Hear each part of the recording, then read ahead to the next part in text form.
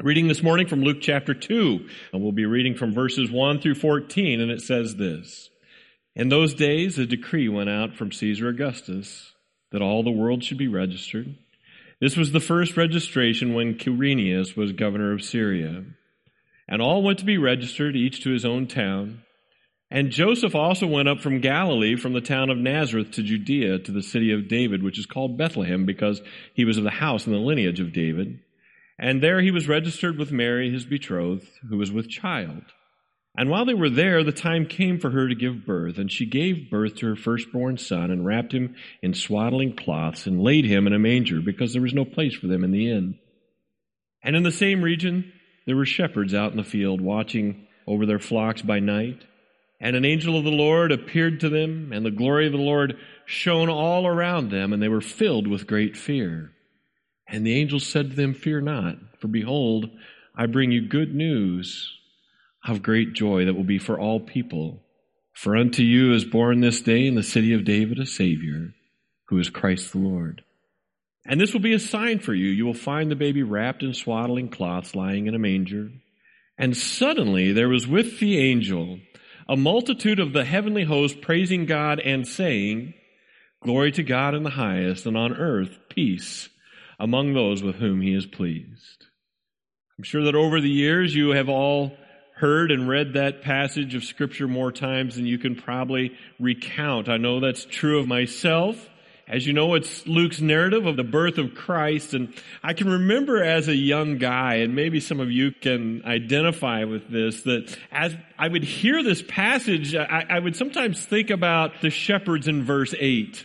I mean, here are these simple, uneducated men sitting out in a field, watching their sheep as they've done every night, likely for years. They're just sitting out there watching their sheep.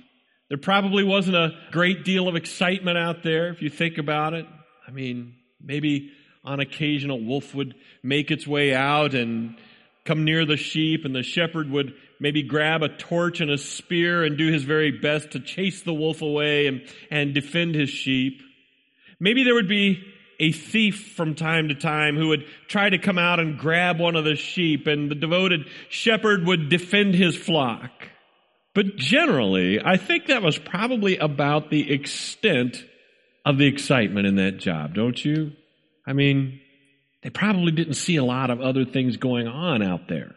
There were no iPhones. There was nothing like that. There was no technology. So the shepherd wouldn't just be sitting out there in the field playing Candy Crush or texting his friends or doing anything like that. In fact, not only were there not iPhones, there was also no electricity at all. So you can imagine, the shepherds would have had nothing more than a torch or a candle, and that would have been it. The sky would not have been aglow from the city streets nearby. It would have been perfectly dark. And aside from the sound of a bleating sheep or maybe a snoring shepherd, it probably would have been perfectly quiet as well. That was their life. And they probably liked it that way. They probably enjoyed it that way. They were used to it. That's how things had been for them for years. And then that night, as they're sitting out there, if you can picture the total darkness, they're sitting out in the fields, barely able to see their sheep, watching, listening closely, and then from out of nowhere, penetrating the complete darkness, penetrating this quiet night, an angel appears, and there was brilliant light everywhere. Brilliant light everywhere. And I just love the angel's message. Look at this. Fear not. Fear not, for behold, I bring you great news of great joy that will be for all the people. And I just love that. Fear not. Don't be afraid. Don't be afraid. I've got great news for you. Don't be afraid. Can I tell you that if I'd been there that night and it was perfectly dark and perfectly quiet, and then all of a sudden this bright light shows up, there's this angel there, that I probably would have been afraid, wouldn't you? But the angel says, don't be afraid. Don't worry about it, man. It's all good. You don't have to be afraid. In fact, I've got great news for you. I've got great news for you. Yeah, I think I would have been afraid. I don't care how great the news is. You scared me when you did that just now. And I don't think there's anything wrong with that. Because here they are out in the field doing what they've always done. They were comfortable. And all of a sudden, this thing that they had never seen before penetrates their lives. and it disrupts everything. I don't know about you, but I'm okay admitting the fact that I'm afraid of things that I don't know. I mean, things that I don't understand, things that I don't get. Sometimes I'm frightened by those things that are unknown to me. And I think probably, if we're being honest, most people are. You see, I'm content. I'm content living my life the way that I've lived it all of these years and doing the same things that I've done day in and day out. And then when suddenly from out of nowhere, something unknown interrupts my little world and changes everything, it frightens me. And I think that would probably be the natural response, don't you? Aren't you frightened by things that from out of nowhere come and just change your whole world? I think that's the natural response, is to be afraid.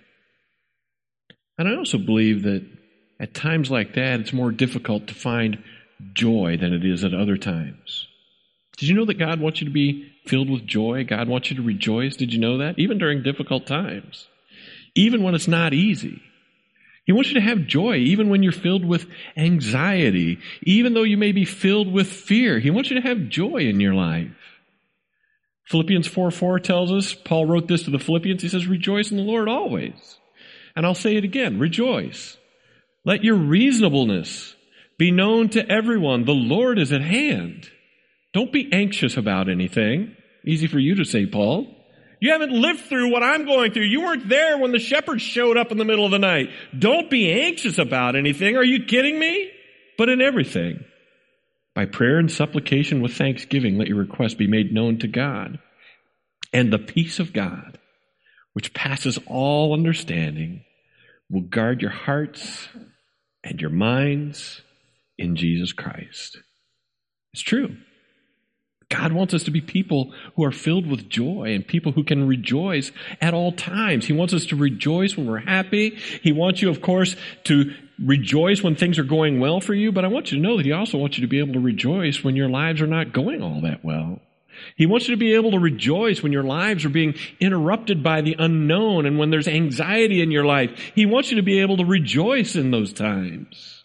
Even when things don't go your way, He says, don't be afraid. Be glad. Rejoice. Today we're only a few short days away from Christmas, right? Kids, do you know how many days we are away from Christmas? Looking at my hands back there, 5 days, man, I know. It's 5 days. Yeah, you're right.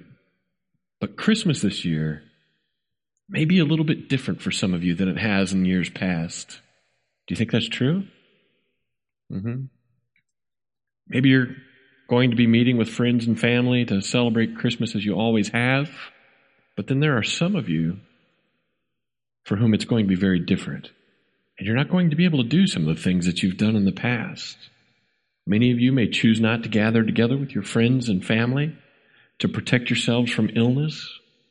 But either way, I wonder, when we come back to church next Sunday, will you feel that Christmas lived up to your expectations this year? Because what's going to happen is that by next Sunday, as you're walking around in the marketplace, as you meet your friends, people are going to be asking you the question, did you have a good Christmas? Right? That's what they're going to say to you. So did you? What do you think? I hope you'll be able to say, yeah, I had a great Christmas. But I don't know. I mean, I guess it depends on how you define a good Christmas. Did you have a good Christmas? I don't know. What's that mean? I mean, what does a good Christmas look like to you? Does it mean that everyone's healthy? Is that a good Christmas?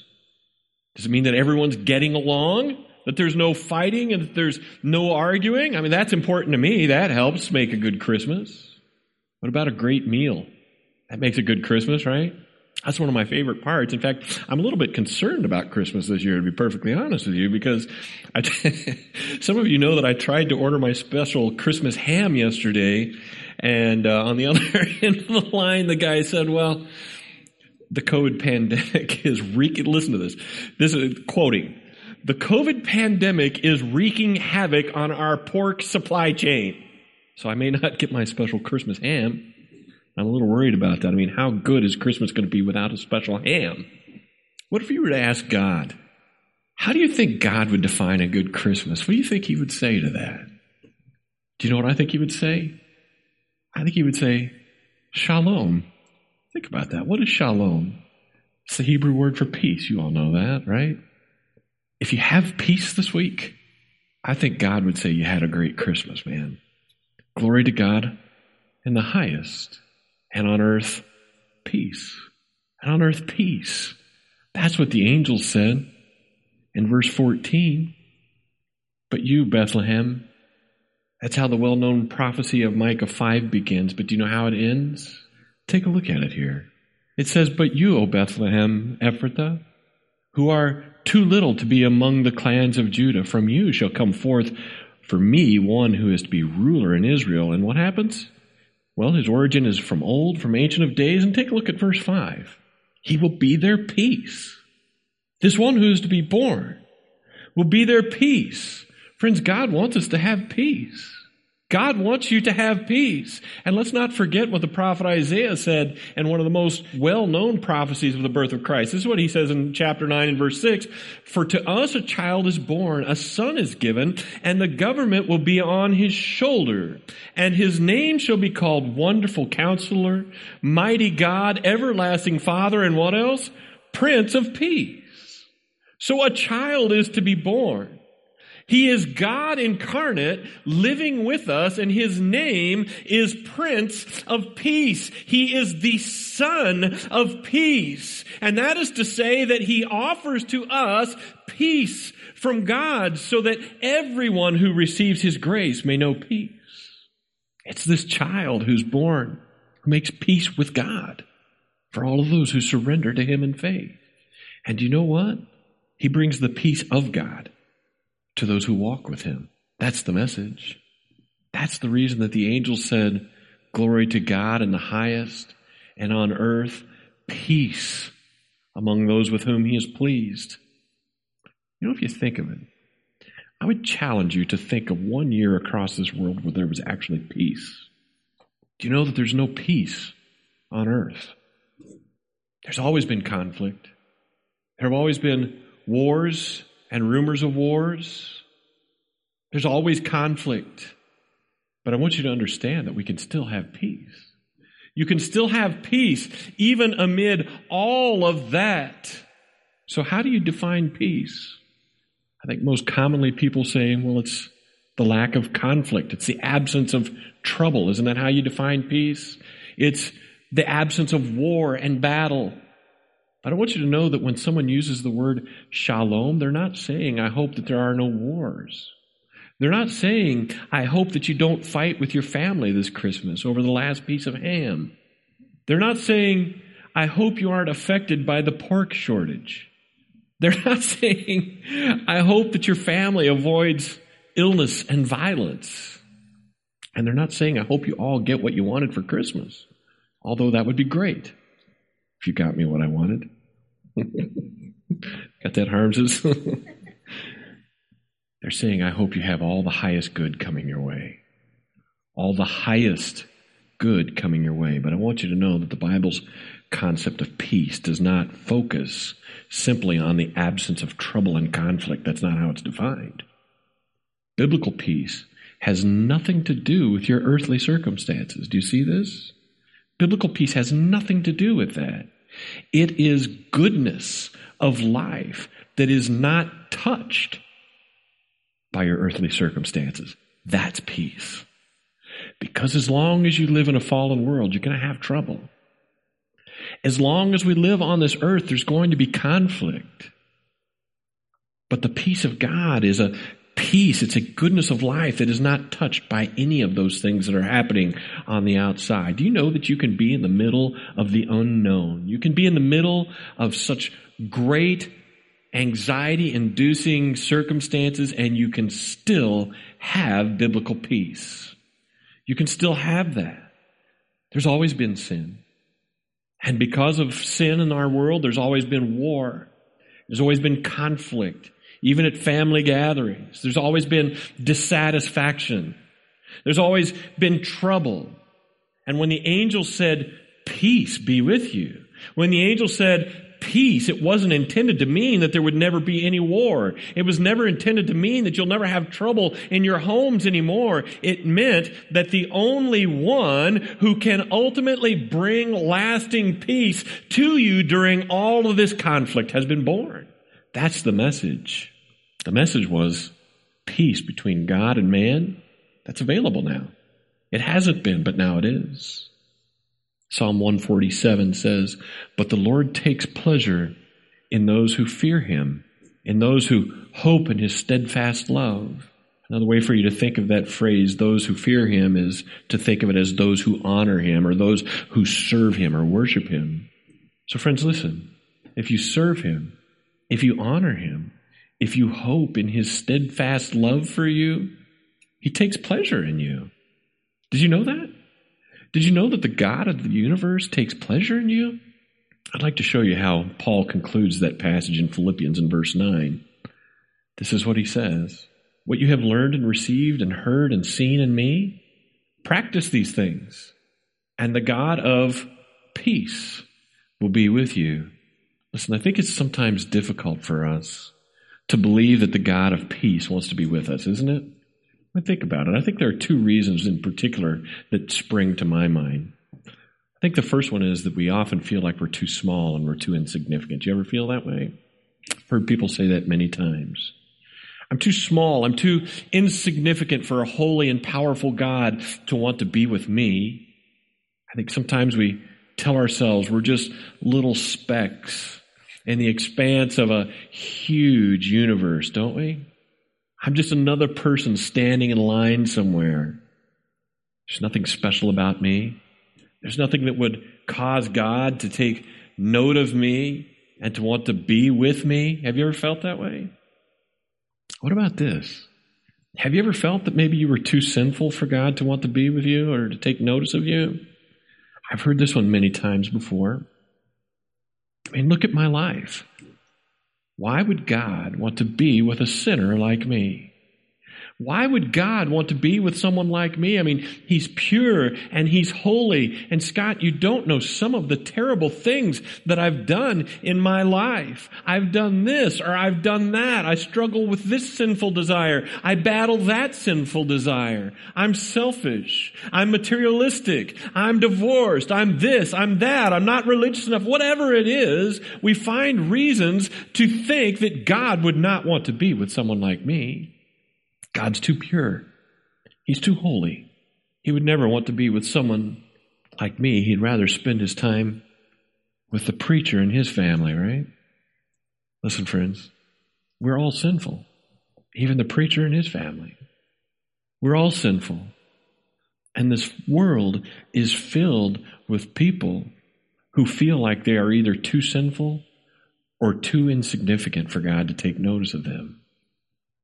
But Paul says, if you'll begin to practice all the things that I've taught you, if you'll begin to practice all the things that you've heard, do the things that you've been taught, then things are different.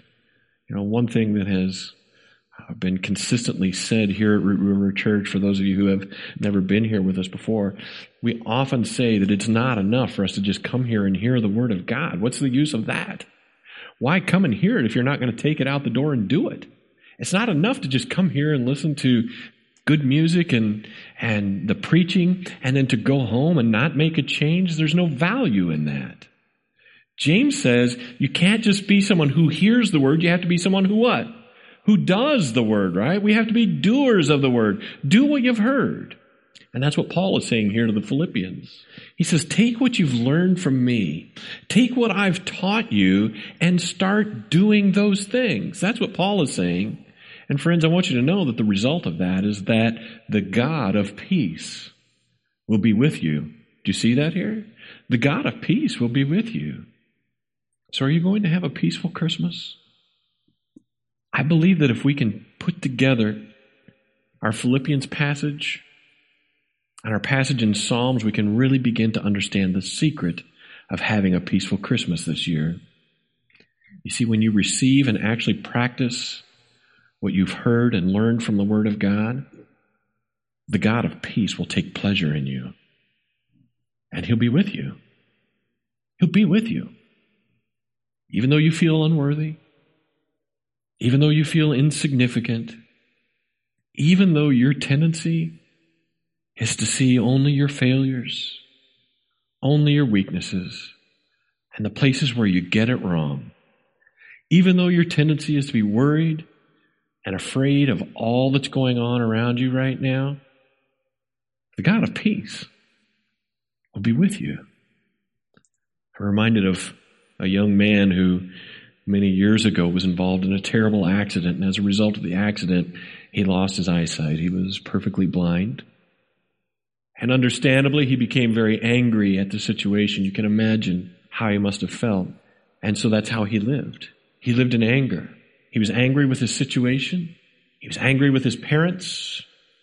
And he was even angry with God. In fact, he was so angry that this young man would do nothing more than sitting in his room all day and all night. In his memoir, he wrote, "I only came out of my room to go to the bathroom and to get a drink of water, and that's it." There was conflict in his heart. This young man had no peace in his heart. And every day, worried about him, his parents would bring food to his room, and they would try to talk to him, but he was angry, and he wouldn't talk to them. And so he'd slam the door behind his parents as they walked off with their heads down, filled with sorrow and grief. One day, after having tried for so long, Dad was at his wit's end, and desperate to restore some sense of normalcy to this boy's life, Dad went up to the room and he said, "Son, winter is coming, and it's time to put the storm windows up again." You see, that had always been the son's job. Every year, the son had taken the screens off and put the storm windows back on, and Dad was committed to making him do it, no matter how uncomfortable he felt. And so you can imagine he protested, right? He's like, even if the kid could see, he's going to argue with that one. "But Dad, I'm blind. I can't do it. I'm blind." And Dad said, "That's always been your job, and it's still your job. You could have done it with your eyes closed all of these last few years. So even though you're blind, you're going to do it." He says, "You have until this time tomorrow to get those storm windows on our house." So the young man walked downstairs. He made his way to the garage, and he's thinking to himself, "I'm going to show him. I can do this." So he felt his way around the house, felt his way into the garage where he found the ladder. It was in the same place it had always been. He began to feel his way around the outside of the house, picturing in his mind where everything was. He began going up and down the ladder, and he removed one screen at a time, and he put up one storm window in its place. It took him a long time. It became dark outside, and he was working in the pitch black, but he had no idea. He didn't care. He was blind. But he worked through the blindness, and he worked through the darkness until he had every storm window on that house. Years later, after his father had died, his mother told him something that would change his life forever. She told him that she watched that night as that young man struggled to put all the windows up on the house. And she told him, "You didn't know it, but the entire time you were putting those windows on the house, even in the darkness, your dad was never more than a few feet away. He followed you as you moved around the house. He watched the ladder as you went up and down. He loved you so much, he couldn't let you go through it alone." Friends, 2020 has been a difficult year. For many of you, it's been even more difficult than it has for others. You were just going about your lives, doing your thing, right? You didn't ask for it. And then from out of nowhere, the entire world was seized by a pandemic. And there were many other things that captured the United States. And, you were just doing your thing. And when it all hit, it was unknown to you. And as commonly happens, it caused a great deal of fear in your lives, didn't it? Many people have been locked away since March, feeling like it's not safe to come out. And there have been many other events that have taken place that are truly of historical import. It's all combined to create this year that all of you are going to be talking about for many years. Do you know that? You're probably going to be telling your kids years down the road, "I remember in 2020 when this happened or when that happened." And I have to say that in my lifetime, short as that has been, I've never seen anything quite like it. It's been a year of no earthly peace, you see. But do you realize God has been right here with you the whole entire time? You're not too small for God to take notice. You're not too small for God to be with you. You're not too sinful for God to be with you and to care for you. Think about that. God became a tiny little infant, and he came to live among us. Years later, that same God in the flesh, Jesus Christ, became our sacrifice on the cross, where he took up our sins and died on our behalf. Do you understand? Do you know why he did that? Because he wanted to be with you. A holy God can never be with sinful people. It doesn't work that way. So unless the holy God takes away that sin and makes sinful people holy, he can't be with them. And that's what he's done for us through Jesus Christ. That's what makes this gift so special, isn't it? He did all of this so that he could be with you. Friends, can I just encourage you this morning, if you haven't done it already, place your faith in Jesus Christ so that you can have peace with God. Commit yourselves and commit your families to attend a church where you can continue to receive proper instruction of the Word of God. Take what you learn and do it. Don't lock yourselves away from the instruction of the Word of God. Hear it and apply it to your lives. And I want you to know that if you'll do that, the God of peace, the God of the universe, will take pleasure in you, and he will be with you. Do you believe that? Because that's what true peace is. So my challenge to you this morning is to make Christmas of 2020 the most peaceful Christmas your family has ever experienced. Not because everyone got the gifts they wanted, not because everyone got their favorite ham, not because there was no arguing or fighting, but because in your family there is true peace with God through your faith in Jesus Christ, you see? Then you can walk through such dark and difficult times as those you've all seen in 2020, knowing that even though you can't see him, even though you may not feel like you deserve it, even though you may not think he wants to be with you, that your Father is only a few feet away. He's right there. He's with you. He loves you so much that he can't allow you to go through it alone. Father, I thank you so much for your incredible love. And I thank you that you have made a way for there to be peace with you. Even as we make our way through a world filled with turmoil, there can still be peace, true peace in our lives.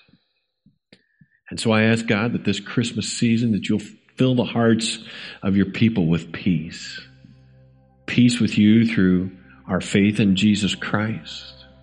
And Lord, if there are any here this morning who are not at peace with you, I ask that you would grant it to them to place their faith in Jesus Christ so that they can be saved. And as we commit ourselves, Lord, to practice the things that we've heard in your word, I pray that you would fill us with the confidence that you are near. Allow our peace with you to overflow and to fill every one of our earthly relationships as well, we pray. So this year, Lord, I pray that you would fill every home represented here in Root River Church this morning with peace. And we ask these things now in Jesus' name. Amen.